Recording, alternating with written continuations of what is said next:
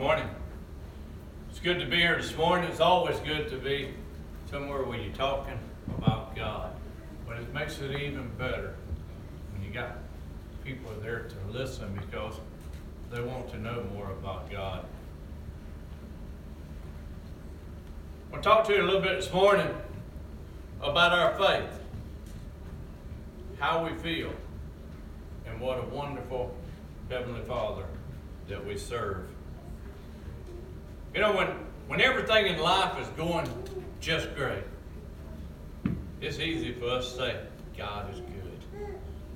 But what I want you to think about this morning is, what about them times when things are not going as great as they can? What do we put our faith in on? I was talking to Brother Mike this morning, I got a different iPad and I haven't figured it out yet. Now, it's not working the way I think it should work, but I didn't create it, so it's not up to me to say how that thing should create. But the thing of it is, life seems to be full of disappointments.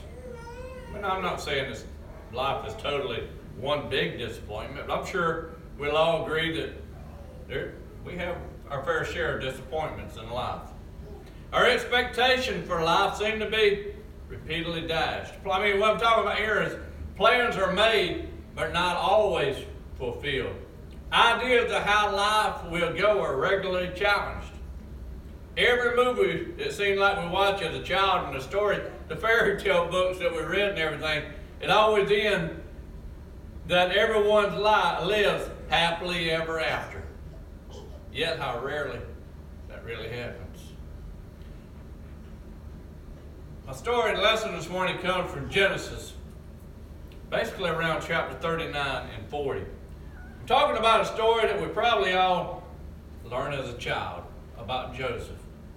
When we say Joseph, we remember the first thing that comes to mind is the coat of many colors. He had a beautiful coat. He had to be happy. You know there's more to that story. Joseph is an Egyptian, and here in 39 and 40, Joseph is an Egyptian. Is in an Egyptian prison because he faithfully rejected the seduction of another man's wife.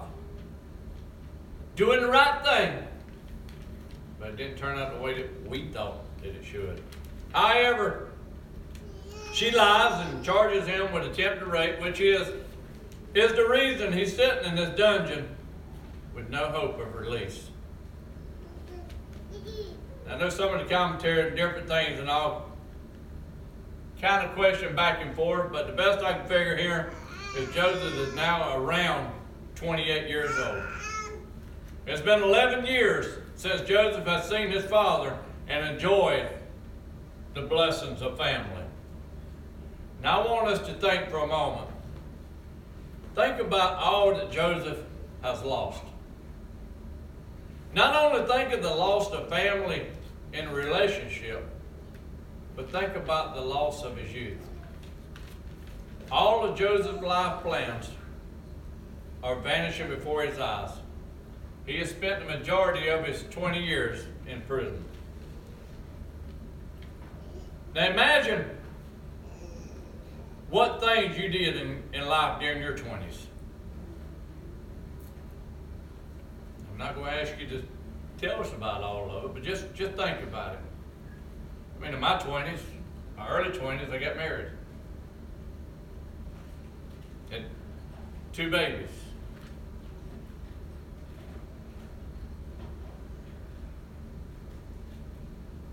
Done a lot of other stuff and all.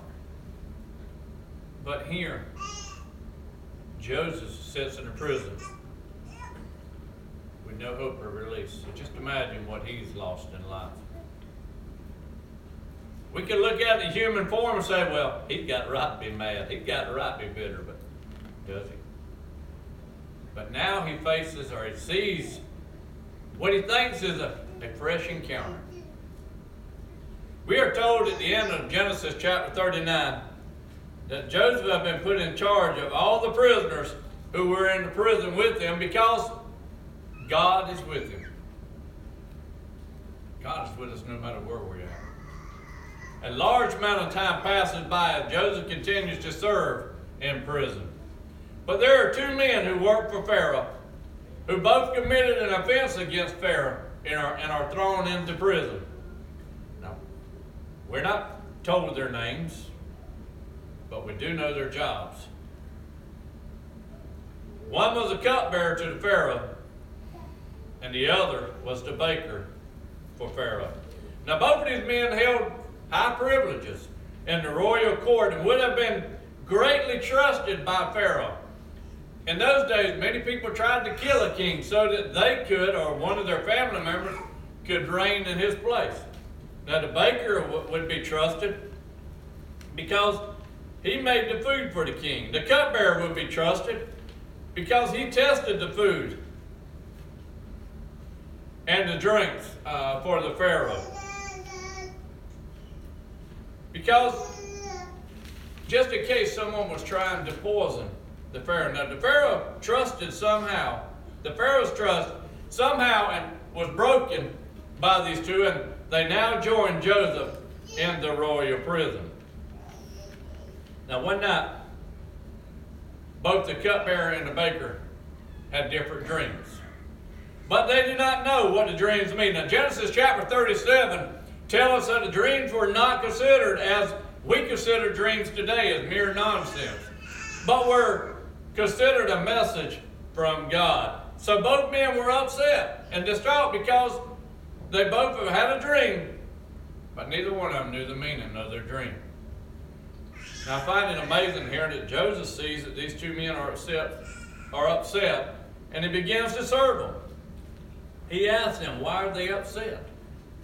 Well, first of all, they're in prison. But it seemed like they were a little more upset. Joseph does not sit down and compare sob stories with them. Joseph does not try to trump their sorrow by telling them that he had a worser life than they did. But instead it tells us that Joseph asked what their problem was troubling these two men. And they both said that they'd had a dream, but do not know the meaning.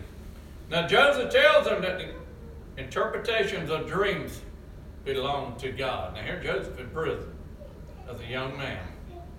But he still got his hope and he still got his faith in God. Again, I'm amazed by Joseph. Joseph could have said that he is not in the dream business anymore. You know, the last time that Joseph had a dream, it got him thrown into a pit and sold into slavery when he told his sons, his brothers and all, that they would all bow down to him. But rather, Joseph asked to hear their dreams. He's humbling himself. He's showing his love, as we studied in the first hour. Now, in verse 9, we read that the cupbearer telling Joseph his dream. In the cupbearer's dream, he saw a vine with 3 branches. From the branches, grapes blossomed and ripened. And in his hand was Pharaoh's cup. And he took the grapes, pressed the grapes into the cup, and gave the cup to Pharaoh. Joseph gives the interpretation of that. In 3 days, Pharaoh will restore the cupbearer to his position. But then we see that Joseph asked for a favor in verse 14 and 15. Joseph asked that he be remembered and speak his name to Pharaoh because he had done nothing to deserve being in prison. He interpreted this dream for this cupbearer, and all he asked for is mention my name to the king. Let him know that I have been wrongfully imprisoned. Then when the baker heard the interpretation of the dream, the baker is anxious to tell Joseph his dream, which is recorded in verse 16. Said in his dream, he saw 3 cake baskets on his head with all sorts of baked goods in the basket. And he said that the birds were eaten out of the basket that were on his head. And Joseph gives the interpretation of that. In 3 days, Pharaoh will lift the baker's head off the ground by hanging him on a tree, and the birds will eat his flesh. In verse 20, we see that dream comes true. 3 days later, the cupbearer is restored and the baker's hung. And now listen to the words of verse 23. Probably the saddest verses of Scripture in this chapter. It said, yet the chief cupbearer did not remember Joseph, but forgot him. Have we ever done something for someone and it seemed like they forgot all about us? Once it was done, they forgot all about us. When we needed something, it was like they forgot us. Now just think of the hopes Joseph had. He would finally see the light, seeing his release from prison. Just think about all the hopes that would have risen as the cupbearer of Joseph's hopes, as the cupbearer returns to his position before the Pharaoh. Joseph was probably already getting all excited. He was probably thinking, he's going to tell the Pharaoh about me, how I served in prison, and how I was falsely accused. And yet, as reading on further down in the scripture, we see that a week goes by and nothing happens. Another week goes by, nothing happens. Week turns into months. Months turns into many months until it's been more than a year. The disappointment that must have struck Joseph as he remained in prison. Forgotten again. First, forgotten by his family. Rejected by his master. Forgotten by his peers. And just when it looks like deliverance was about to come, again, Joseph continues to be forgotten. Yet another discouraging moment in our series of discouraging moments for over 11 years. Joseph continues to do what is right and live a life honoring God. Doing right until continues with him till it seems like it gets him nowhere. But yet he still has his faith in God. He served the cupbearer faithfully, showed care and concern for his life. Yet he is forgotten and left to grow old in prison with no hope of release. Can you imagine the great burden? How we say it's like pouring salt on a wound. Here he's already been through all this at a young age. Finally sees the light at the end of the tunnel, so to speak, only to find out it's a freight train. Only to find out that he's been rejected and forgotten again. So then we have to ask, is God good all the time? What I mean by this is we have a wonderful saying that is true and worthy of our confidence. God is good all the time. When prayer is answered the way we want it answered, we may rightly say God is good. When God does something good in our life, whether it be healing the sick or helping the ones who are downtrodden or homeless or in need or feel like we're in need of something, and it seems like our prayers answered, we get whatever we prayed for, we rightly and happily say God is good. But here's the more important question. Do we believe God is good when life disappoints? Is God still good when tragedy strikes? Is God still good when our prayers are not answered the way that we feel like they should be answered? Is God still good in the midst of suffering and pain?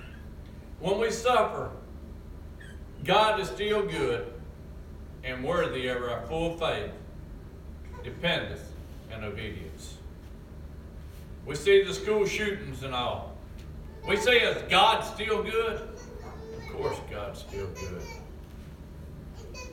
It's when we're going through miserable, disappointing circumstances that we must take the opportunity for our faith. When you and I are disappointed because of someone else, something someone else has done, or what someone has said, or has happened in some circumstance, we must tell ourselves that God is still good. Even when we find in disappointment and misery because of something someone else has done or said about us, God is still good. The reason we have to have that faith, and the reason we have to believe this, is because disappointment will lead to sin. What I want us to see is how disappointment is often a trigger for us to sin. Our disappointment, our depression is a tool for the devil to use to turn us away from God. You know, when we think about that, we have to think about Job. When Job was sickened with all these sores and everything, when he lost his children, when he lost all of his worldly possessions pretty much, what was his friends and all of them telling him? Curse God and die. Give up on God. It's the same thing the devil's going to do each and every one of us. When we're disappointed, we pray and ask for something, we don't get it. The devil's going to pop in our head. He's going to say, God don't love you. I tried to tell you that. Don't worry about wasting your time studying God's word, praying to God. He's not listening to you. That's the devil using that disappointment in our lives. But that's when we have to just stand up and say, no, this is just a trial. It should make our faith stronger in God. Because as I said, disappointment can lead to all kinds of wrong emotions, all kinds of wrong responses. We can pray and ask for something, and if we don't get it when we think that we should get it, we get thinking, well, I asked God to give it to me and he didn't. I'll just go out and steal it and get it on my own. There you go. The devil's already got you going thinking the wrong way. We need to have faith. Well, God don't want me having it right now. There's a good reason. And go with God's decision.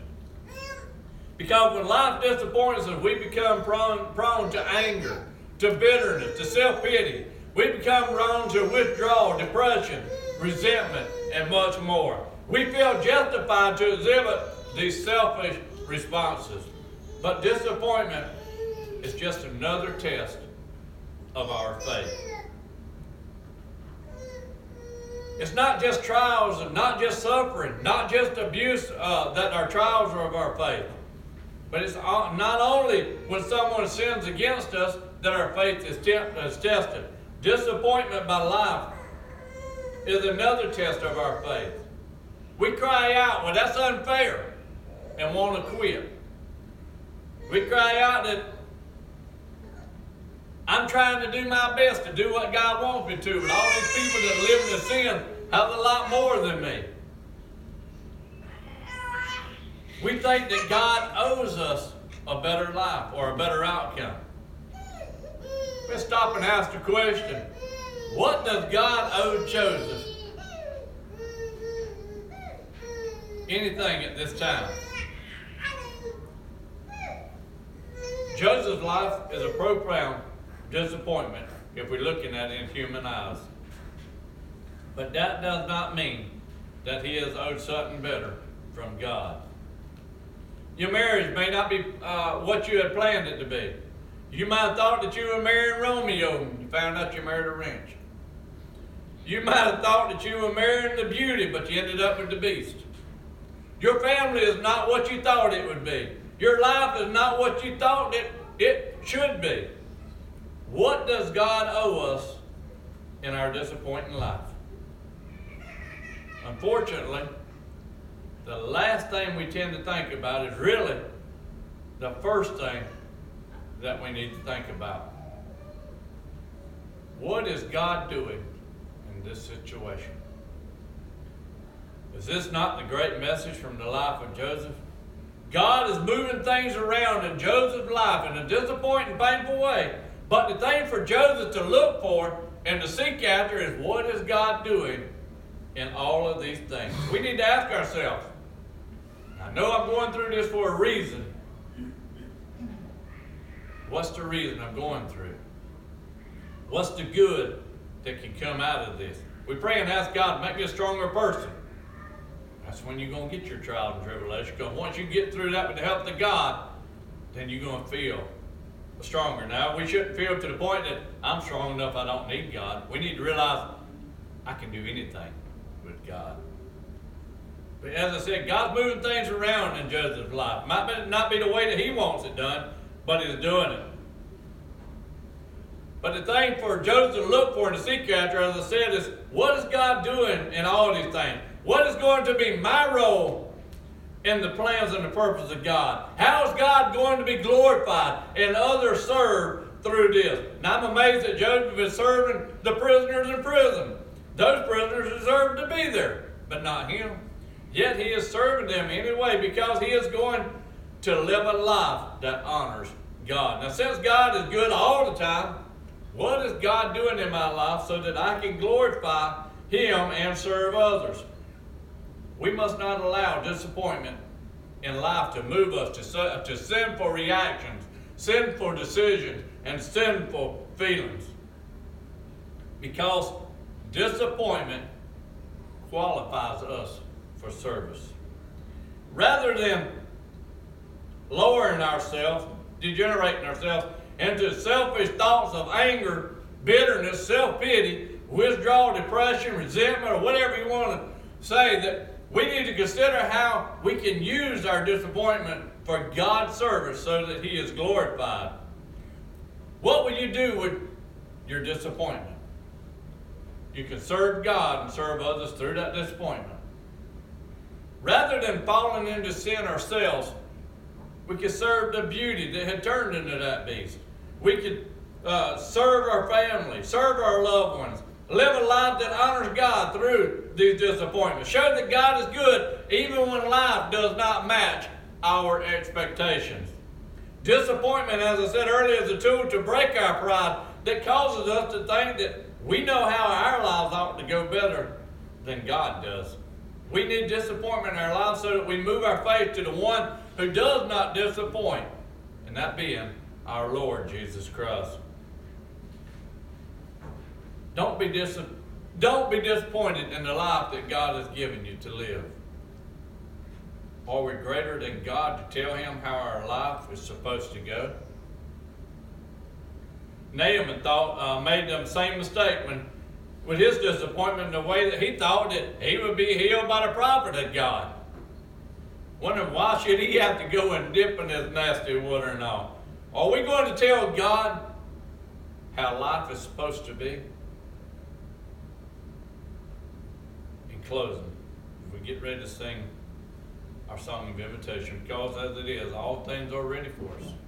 God's made everything ready for us to come to him. But I just want to say that don't waste your life living in disappointment. Are we going to allow ourselves to live disappointed each and every day? Are you going to do something for God with your disappointment?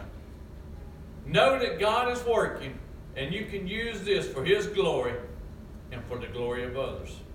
Let your heart be changed by your disappointment to look forward to an eternal home with God that is free from disappointments.